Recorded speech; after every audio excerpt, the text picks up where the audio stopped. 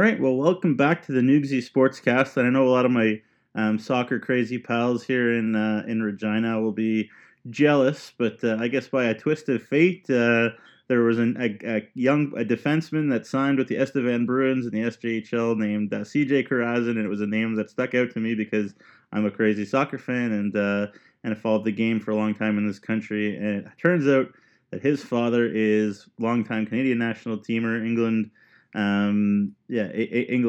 championship player and different levels in England. It is Carlo Corazzin. Carlo, thank you so much for joining me today. I really appreciate it.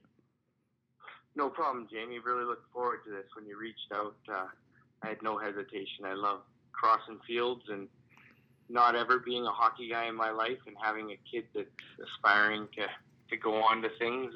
It's been a really neat journey for me to see that side of things.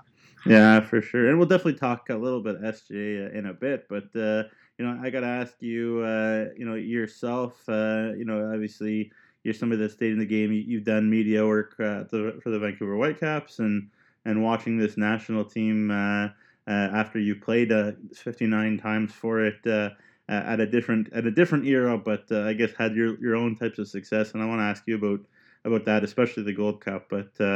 How much of a gut shot? What was your, I guess, initial reaction when we saw that Canadian team get pummeled by the Americans in Orlando last weekend? Well, obviously, it's disappointing because it took so many years to get a positive result the month previous when Canada went on to win against the U.S. and to have that sort of overturn in such quick succession kind of leaves a little bit of bitterness in your mouth because sometimes you don't play the U.S. for 2-3 years in a row. Well, if you get to sit on that kind of laurel and build on it, it creates a really, really good atmosphere. And I'm not saying that it hasn't, but for them to come back and, handily play against us and beat us so soon after that great result, it's a tough pill to swallow. Yeah, no doubt. And obviously, it's still not out of the question for Canada to qualify for the 2022 World Cup, but it's definitely got a lot harder, especially given El Salvador beating Dominican Republic and the USA, of course, taking care of business against Cuba. So we won't get into the nuances of that out there. Just to suffice to say to the people out there listening that it's a bit of a long shot now. So there's that. Carlo, I know you and I could get into a million things.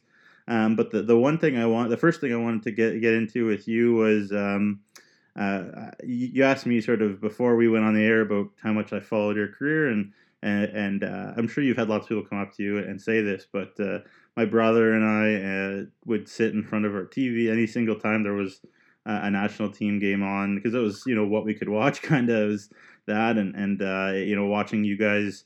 Come from wherever you were meant a lot to us as kids growing up and getting to watch the game that we love, soccer. And the one thing that we really remember about your career, obviously didn't watch it too much in England with no disrespect intended because it was kind of impossible at the time. But I do remember, I guess, your run up to the Gold Cup in 2000, the qualification playoff, and how prolific you were scoring. Obviously, for those that don't know, you were a forward, and then at the Gold Cup, I guess you were the guy that ended up putting all sorts of balls in, scoring against Mexico, scoring against Colombia in the final. I remember, I believe you got maybe at least one against Costa Rica, I think, in the group stage too. But I guess how confident were you? How good did you feel? Kind of late '99 and early 2000 there in that run, and a historic win for Canada for sure. Yeah, it was for sure the best sort of 18 months of my career. I had come off a really good season in Northampton after going there on a Bosman free from Plymouth. And, things were just ticking really well. We had a change at the helm at Canada Soccer with Olga Hosiak coming in probably a year previous to that. And just laying the foundations of what we really needed. By no means can I compare that team to the offensive flair that the Canadian team has right now. As you touched on, very, very talented. Probably the most talented offensive group I've ever seen or anybody's ever seen in a Canadian uniform. So but we had some pieces. We knew we had some pieces. We just needed a bit of structure. We needed some guidance, and Holger came in and provided that. He took us away on a couple real significant pre-tournament trips where we were almost locked away and just focused on what we needed to do. And it all came to the culmination there in the Gold Cup. And you're right, I had 2 goals against Costa Rica in the opening game, which brought us back to tie that game, which, gave us the belief we could go on and do something. And then getting the equalizing goal against Mexico, was another highlight. And then going on to beat Colombia, and Esprilla led Colombia, not just any Colombia team. And we went on and won the Gold Cup, which, if there's one thing, James, that really, really, I think when I go around and talk to the players on that team that were all retired now, is we never really got to celebrate it. We never really, in Canada, got to celebrate that success. And, we had one qualifying campaign for the World Cup, and there's nothing against that, and that should be celebrated. But, to go and actually win something with Canada and win it outright, not come second, third, to actually win it, which we did, we've never really been given that chance to celebrate that success. Yeah, it's too bad, and definitely, I can tell you, I don't know, again, if you guys forgot, but whenever, obviously, the Voyageurs get together, I know, and guys I know in the Voyageurs, obviously, it's a fond memory, but, I feel like maybe the rhetoric around TFC's victories, lately is like, sort of, this is the first time Canada's won anything in soccer, and some of us have had to be like, hey, actually, like, there was a group and whatever. I guess, again, to continue down that memory lane, obviously, I think anybody who watched the national team at that time was Paul Pesky-Solito fan, and you and him seemed to have quite a connection, and he was banging in goals for Fulham, and a great club at the time too, and it was cool to see and kind of own that. What was that relationship with you and Pesky-Solito like back then? Because it seemed like you guys worked well together. Oh, well, Pesh and I have been on various national teams since we were, U16. So I've known Pesh for a long, long time. What a dynamic player.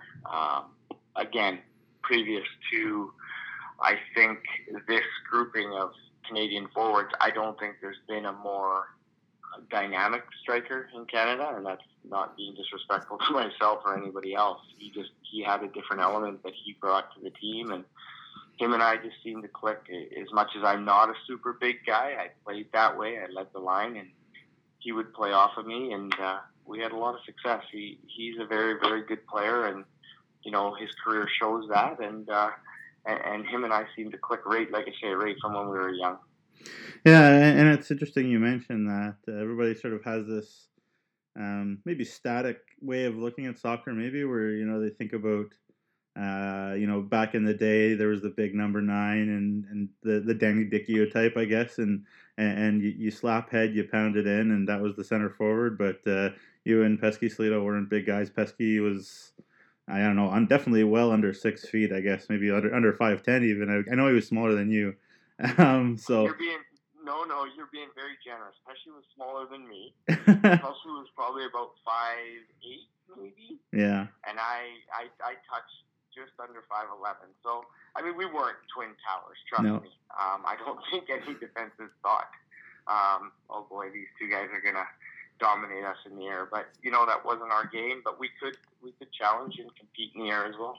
Yeah, for sure. And those types, I guess there was Rob Friend was around, and he was kind of that bigger guy eventually, and the national team had definitely no. But whenever national teams would play other countries, they didn't know anything about Canada. Like, oh well, there's some size to this Canadian team, but then I'm like, well, the guys banging in the goals aren't the biggest. But anyways, there you go. Could reminisce about this stuff for hours, I'm sure, and I'd love to if you're ever in Regina or something, watching your boy. But yeah, I guess we touched a little bit on the disappointment of the national team and how cool it is now. But it's still, it is so special to see how young this group is. And, obviously Alphonso Davies gets so much press, but Jonathan David deserves a ton. You know what Cavallini's doing in the Mexican League as well, and it goes down the list. How far? I don't know if this is a possible question to answer, but how you mentioned that it's a far more talented team maybe than the era that you were, but how much so would you say it is? Like, how would you guys do? You feel like if you played against this modern national team? I mean, no disrespect, obviously, as I've mentioned, my friends and my brother and I have nothing but love for the era that you played in. But how different would you say it is to those who don't know? Well, it's so different. I mean, the game has changed astronomically. I mean, it has over time, but in the last 8 to 10 years has just taken on a completely different level of athleticism, skill, and just everything that is available to these athletes nowadays is significant, and it's showing. It's very hard for me to ever take a player from certain eras and stick them in today's era and say, well, how do you think so and so would do? Because the game's evolved so much. I mean, you have your complete outstanding once-in-a-lifetime players like Maradona. To me, in today's age, would probably even do better because of his ability on the ball was not limited, but it was definitely curbed by the way you were allowed to defend in that era. Well, you can't do that anymore, so imagine what he would do. So you have the one-offs, but I would say, I don't really think you can compare. The one thing I think for sure, and I think you would probably get a consensus across the board if you did a study on ex-players, is we were defensively a lot more sound back then. Our center backs and goaltender, nothing against the guys that are there today. Again, defensively, we were a juggernaut, and to break that down took a significant amount. Then the other thing is we had a lot of guys on the back end, especially. You touched on Pesh and myself up front, but on the back end that had significant numbers of games abroad and playing in levels like the Premier League, and Frank Yallop and Craig Forrest and Mark Watson and Randy Samuel. Like, the list goes on, that these guys went and really made a career for themselves in Europe when it was tough for a Canadian. I'm not saying that it's not tough now, but back then, for a Canadian kid to come as a soccer player to Europe and make a team over there, it was difficult. So, there was definitely some differences. Again, to compare the two teams, as you asked me to, very different. But, rightfully in their own right, both very good teams. Yeah, no question, and I do want to get your perspective too, because a little bit of background on me, just a tiny bit. Don't want to talk about me, but I did work for the Sportsnet.ca for a couple of years, 2012, 2013, and I would see Craig Forrest, all the time, and I was one of the few guys, I guess, that was a soccer writer and worked with John Molinaro, and he was very gracious to me, and obviously Craig Forrest is an outstanding person. Just love talking to him. Great guy. But I went to watch my friend play at the soccer center in Vaughan, where I'm actually from Vaughan, Ontario, from just north of Toronto, and I saw a couple of the jerseys that Craig wore. Purpley brown. Just some awful jerseys for Canada nationally. Do you guys give him the gears for some of those goalkeeping jerseys he used to wear? Because he obviously made amazing saves and did really well for West Ham, obviously, and we were all super proud of him. But some of those jerseys were insane. Well, it's funny because the thing that the average person or soccer fan doesn't really understand is we have no choice. Craig wouldn't have had a choice. He would have had a choice of two, but he would have had worse and worser, if that's the word. Yeah. So his choices weren't really up to him. It wasn't like he got to choose what jerseys they were going to print off for Canada. We basically got given what we were given, and again, it stems back to what I said. Canada's never really been a juggernaut. Now we see them sporting Nike, and that's phenomenal. But back in the day, it was pretty much whoever sponsor was going to step up, we would have to wear at the time. So we went through some really interesting changes on the national team, and I look back now even at my collection, and some of them, like you say, were terrible. Some were not so bad, and some were good. So we got definitely an array of jerseys over the time I played.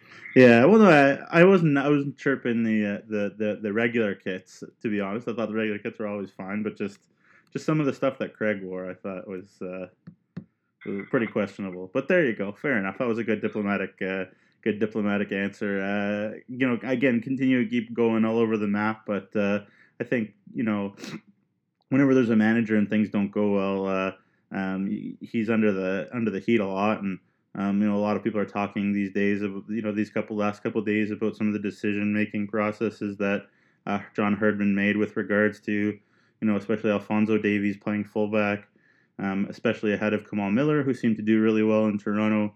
And it seemed like maybe, obviously I don't want to call myself an amateur, but from a journalism perspective, it seemed like, in Orlando is where you needed more solidity, not less. And obviously Olaray did really well for Toronto, but again, not exactly a defensive ace. And then even though Alphonso did well in Bayern, it seems like it's a different world playing for Canada fullback versus for Bayern. So I guess what was some of your perspectives on some of the criticism that Herdman's come under, since that result against the USA? Well, I mean, you put yourself out there as a manager, especially of a national team, to be shot at. You get the praises when things go well, which you did a month earlier, and then when things don't go your way, you're kind of sitting back, and that's sort of what happened.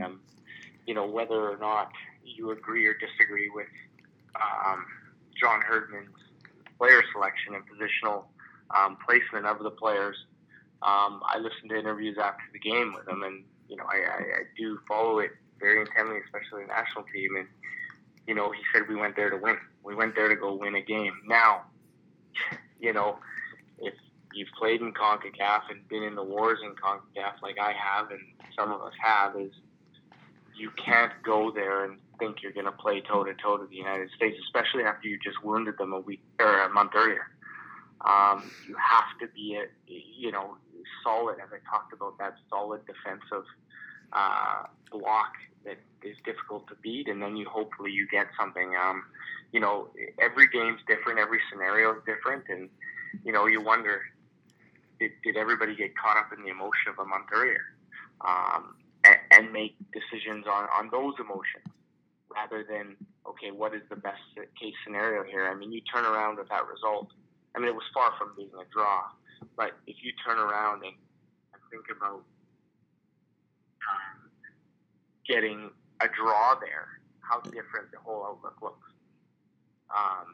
So, CONCACAF is such a difficult place to play and win. And I think once you find a place where you finally got your nose ahead in a certain scenario, I think you need to really stay focused and bring that to fruition. And I feel like the national team went in there trying to get something that maybe was unattainable by going and saying, we're going to play you toe-to-toe. I just don't think that is the approach in that scenario. But who am I? I'm not the manager of Canada, and John Herdman is, and I'm watching it from a television set. He's watching it live. So, from my perspective, again, being played in CONCACAF, through all the years, over 100 times, there's certain places and certain scenarios that you need to recognize that you can't go toe-to-toe with certain teams. Yeah, well, I mean, I don't need to tell you, obviously, from a fan's perspective, there's just sort of always something in the pit of my stomach. It doesn't matter where in CONCACAF. It could be the Virgin Islands, it could be Costa Rica, it could be Honduras, it could be the States. Whenever there's a CONCACAF banner flying, something grows uncomfortably in the pit of my stomach. I guess some people call it CONCACAFiness. I think the MLS Extra Time, maybe people call it CONCACAFiness, or I definitely know my brother and I do. So there's something undescribable about soccer and CONCACAF, and yeah, I think you couldn't agree more. Hit the nail on the head. A couple more questions, Carlo. I really appreciate your time again. I know you and I could chat for hours. And I'd Oh, love to hours. love to do that. Obviously things didn't go as hoped for the Whitecaps last year. I guess that maybe is an understatement. And it seemed like you talk about that ability to recognize what needs to be done, maybe to grind out some results. And I think Mark Dos Santos, when he came in, maybe had a vision and then realized, like maybe we're not on the same footing as some of these other MLS teams. So let's try to get results a different way. What was it like this past year from sort of a much closer looking up perspective? Because it seemed like, obviously Mark seems like he really understands what needs to be done on a given day, and he's got great ideas, but he's used to winning. He's used to being at the top of a league, and it's just I guess it was a different world for him last year. Oh, for sure. I mean, one thing you can't knock is winning's a great habit, and Mark's had it over his career previously to coming to Vancouver. I've known Mark a lot of years. Obviously, crossed paths with him years and years ago when he was in Montreal, and I was still playing, and he was getting into the coaching realms back then. He's a proven winner. The biggest thing Mark DeSantis is going to need is support and belief, longevity to get it right. Because I truly believe, and I've been on record before saying this, and on TSN 1040 here in Vancouver, saying this guy will get it right. He just needs a long enough leash and enough time to get it right. Yeah, you're going to have to be patient. Yeah, there's going to be some pitfalls along the way. But the one thing that Mark and his brother and his staff is they're very methodical. Nothing's just done for the fact of doing. And that's how he's come to success. Yes, you're right. He's gone into some situations in other leagues where he's walking into stronger, organizations at the time that he enters. But he knew that it was a big undertaking here in Vancouver. He knew that there was a lot of work to be done. When you spoke with him, and I did many a times, he knew it wasn't going to turn around in 1 year. He knew, even though they went on 3-game win streak, that wasn't reality. But you ride that wave, as any sports franchise does, right? You try and grasp onto that. But the reality is now they've put in place a director of football, and Schuster's going to come in and do a good job.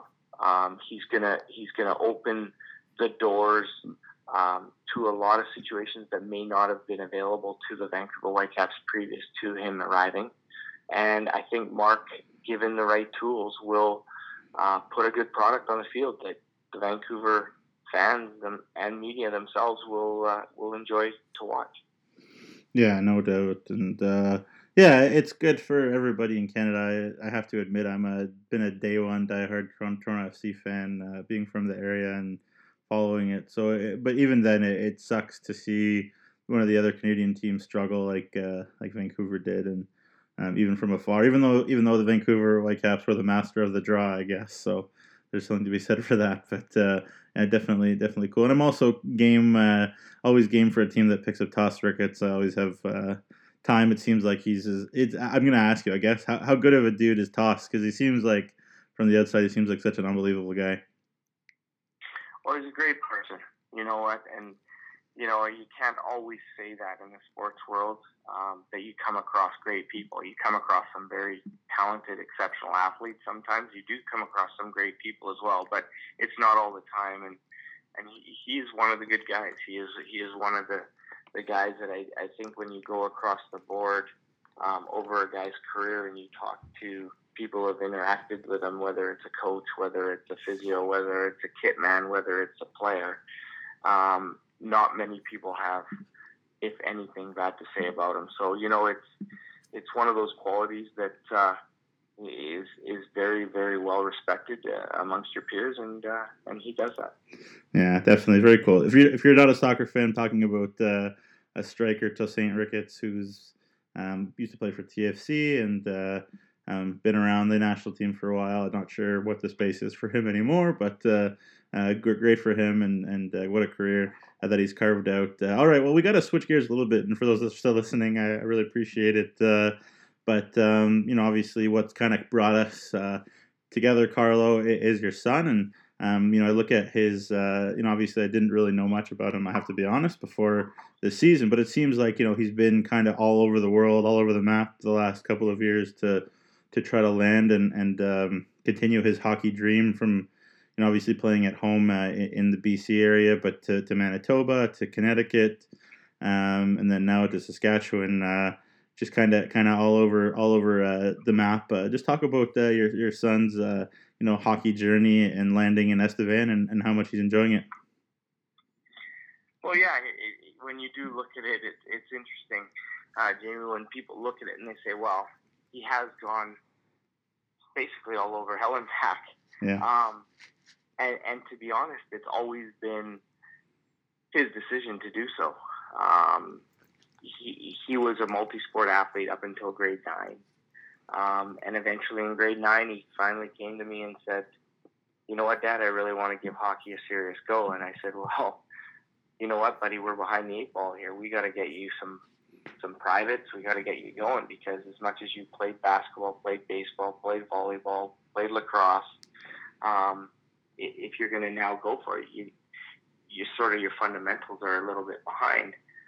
So we bought into that and got him to a couple of academies out here, and then he got an opportunity to play Junior B his final year of midget, which he chose to go to Kamloops and play. Again, all his decisions. I never told him he had to do anything, and he went and played a year there, which was his first time away from home, which is he learned a lot.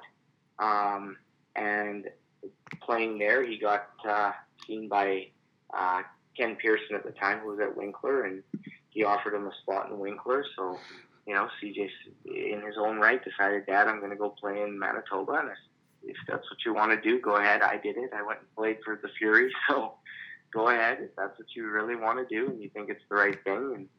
And then his intentions were fully to go back to Winkler the following season, and he was just at a skate out here at BWC where Mako Bokovic, his coach from one of the academies, had some summer skates, and he was just skating, and a gentleman approached him from Connecticut and said, I really like what you're doing. Would you come out to Connecticut and be interested in playing Junior A in the United States? So again, I left it all up to him, told him to think about it, and he said, you know what, Dad, I think for exposure, what I really want is to go to college in the States and play hockey. He said, I think I should go. Okay, so away he went and made that choice, and, got some great exposure on the East Coast.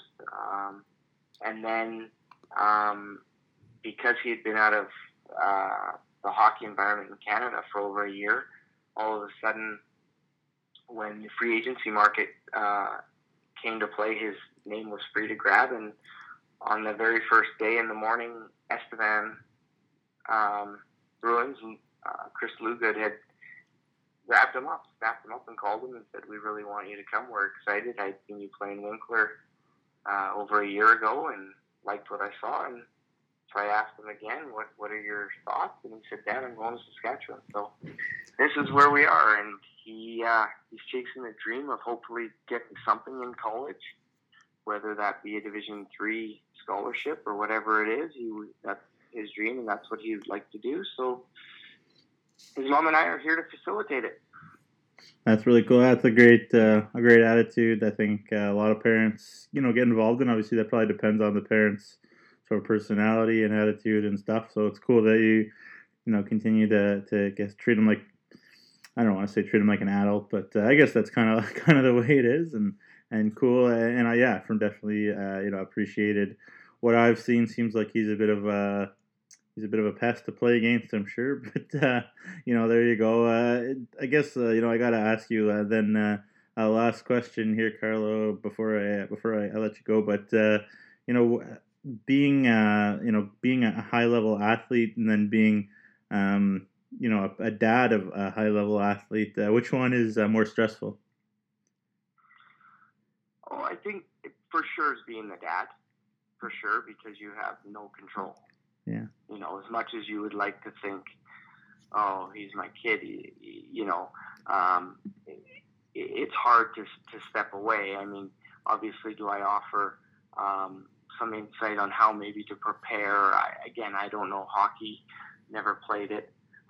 But as an athlete, I can give them some insight what needs to be done to prepare and be ready mentally and physically. And it's taken some adjustment, trust me. But the biggest compliment I can say that's come my way is I would say the majority of all the coaches that CJ's played for, you know, it's pretty neat when they come up to you at the end of the season and say, you know what, it's a pleasure to have someone like you that isn't knocking on my door every 2 minutes, that isn't questioning everything I'm doing, that isn't questioning his ice time or isn't questioning why he gets scratched. Because I get it. I get it. It's a game. Everybody's sort of livelihood's on the line when you go down the line from the top to the bottom. So when decisions are made, I know they're not personal. I know they're made for the team purpose and for what is best at the time. So I don't question that. Does it hurt me as a dad? Is it tough? Of course it does. But I think, you have to respect the coaches that put in their time and their effort. A lot of these guys, not so much in junior A anymore, but previous to that it's volunteer stuff, and they're doing the best they can, and they're trying to make your kid the best player he can be. Sometimes it works, sometimes it doesn't. And being an ex-athlete and knowing that sort of path, I respect their decision. Yeah, for sure, and that's totally that's very cool. And what I keep telling people, and Carlo, I don't know if you know, but I write a column every week on a website here in Saskatchewan. That's a well-read sports website called rodpeterson.com. And one of the things I'm constantly writing is if there's one team that's sort of bottom half that I expect to make big moves, it's the Estevan Bruins, and kind of the performances, to use soccer lingo, sometimes I can't avoid it. The performances haven't always led to results for the Bruins yet, but I feel like they will. So tell CJ to keep on trucking, but he can also take it easy when he's facing Notre Dame. I'd always appreciate that too. But Carlo, I really appreciate your time, and let's do this again. All right? Yes, absolutely. Thanks, James.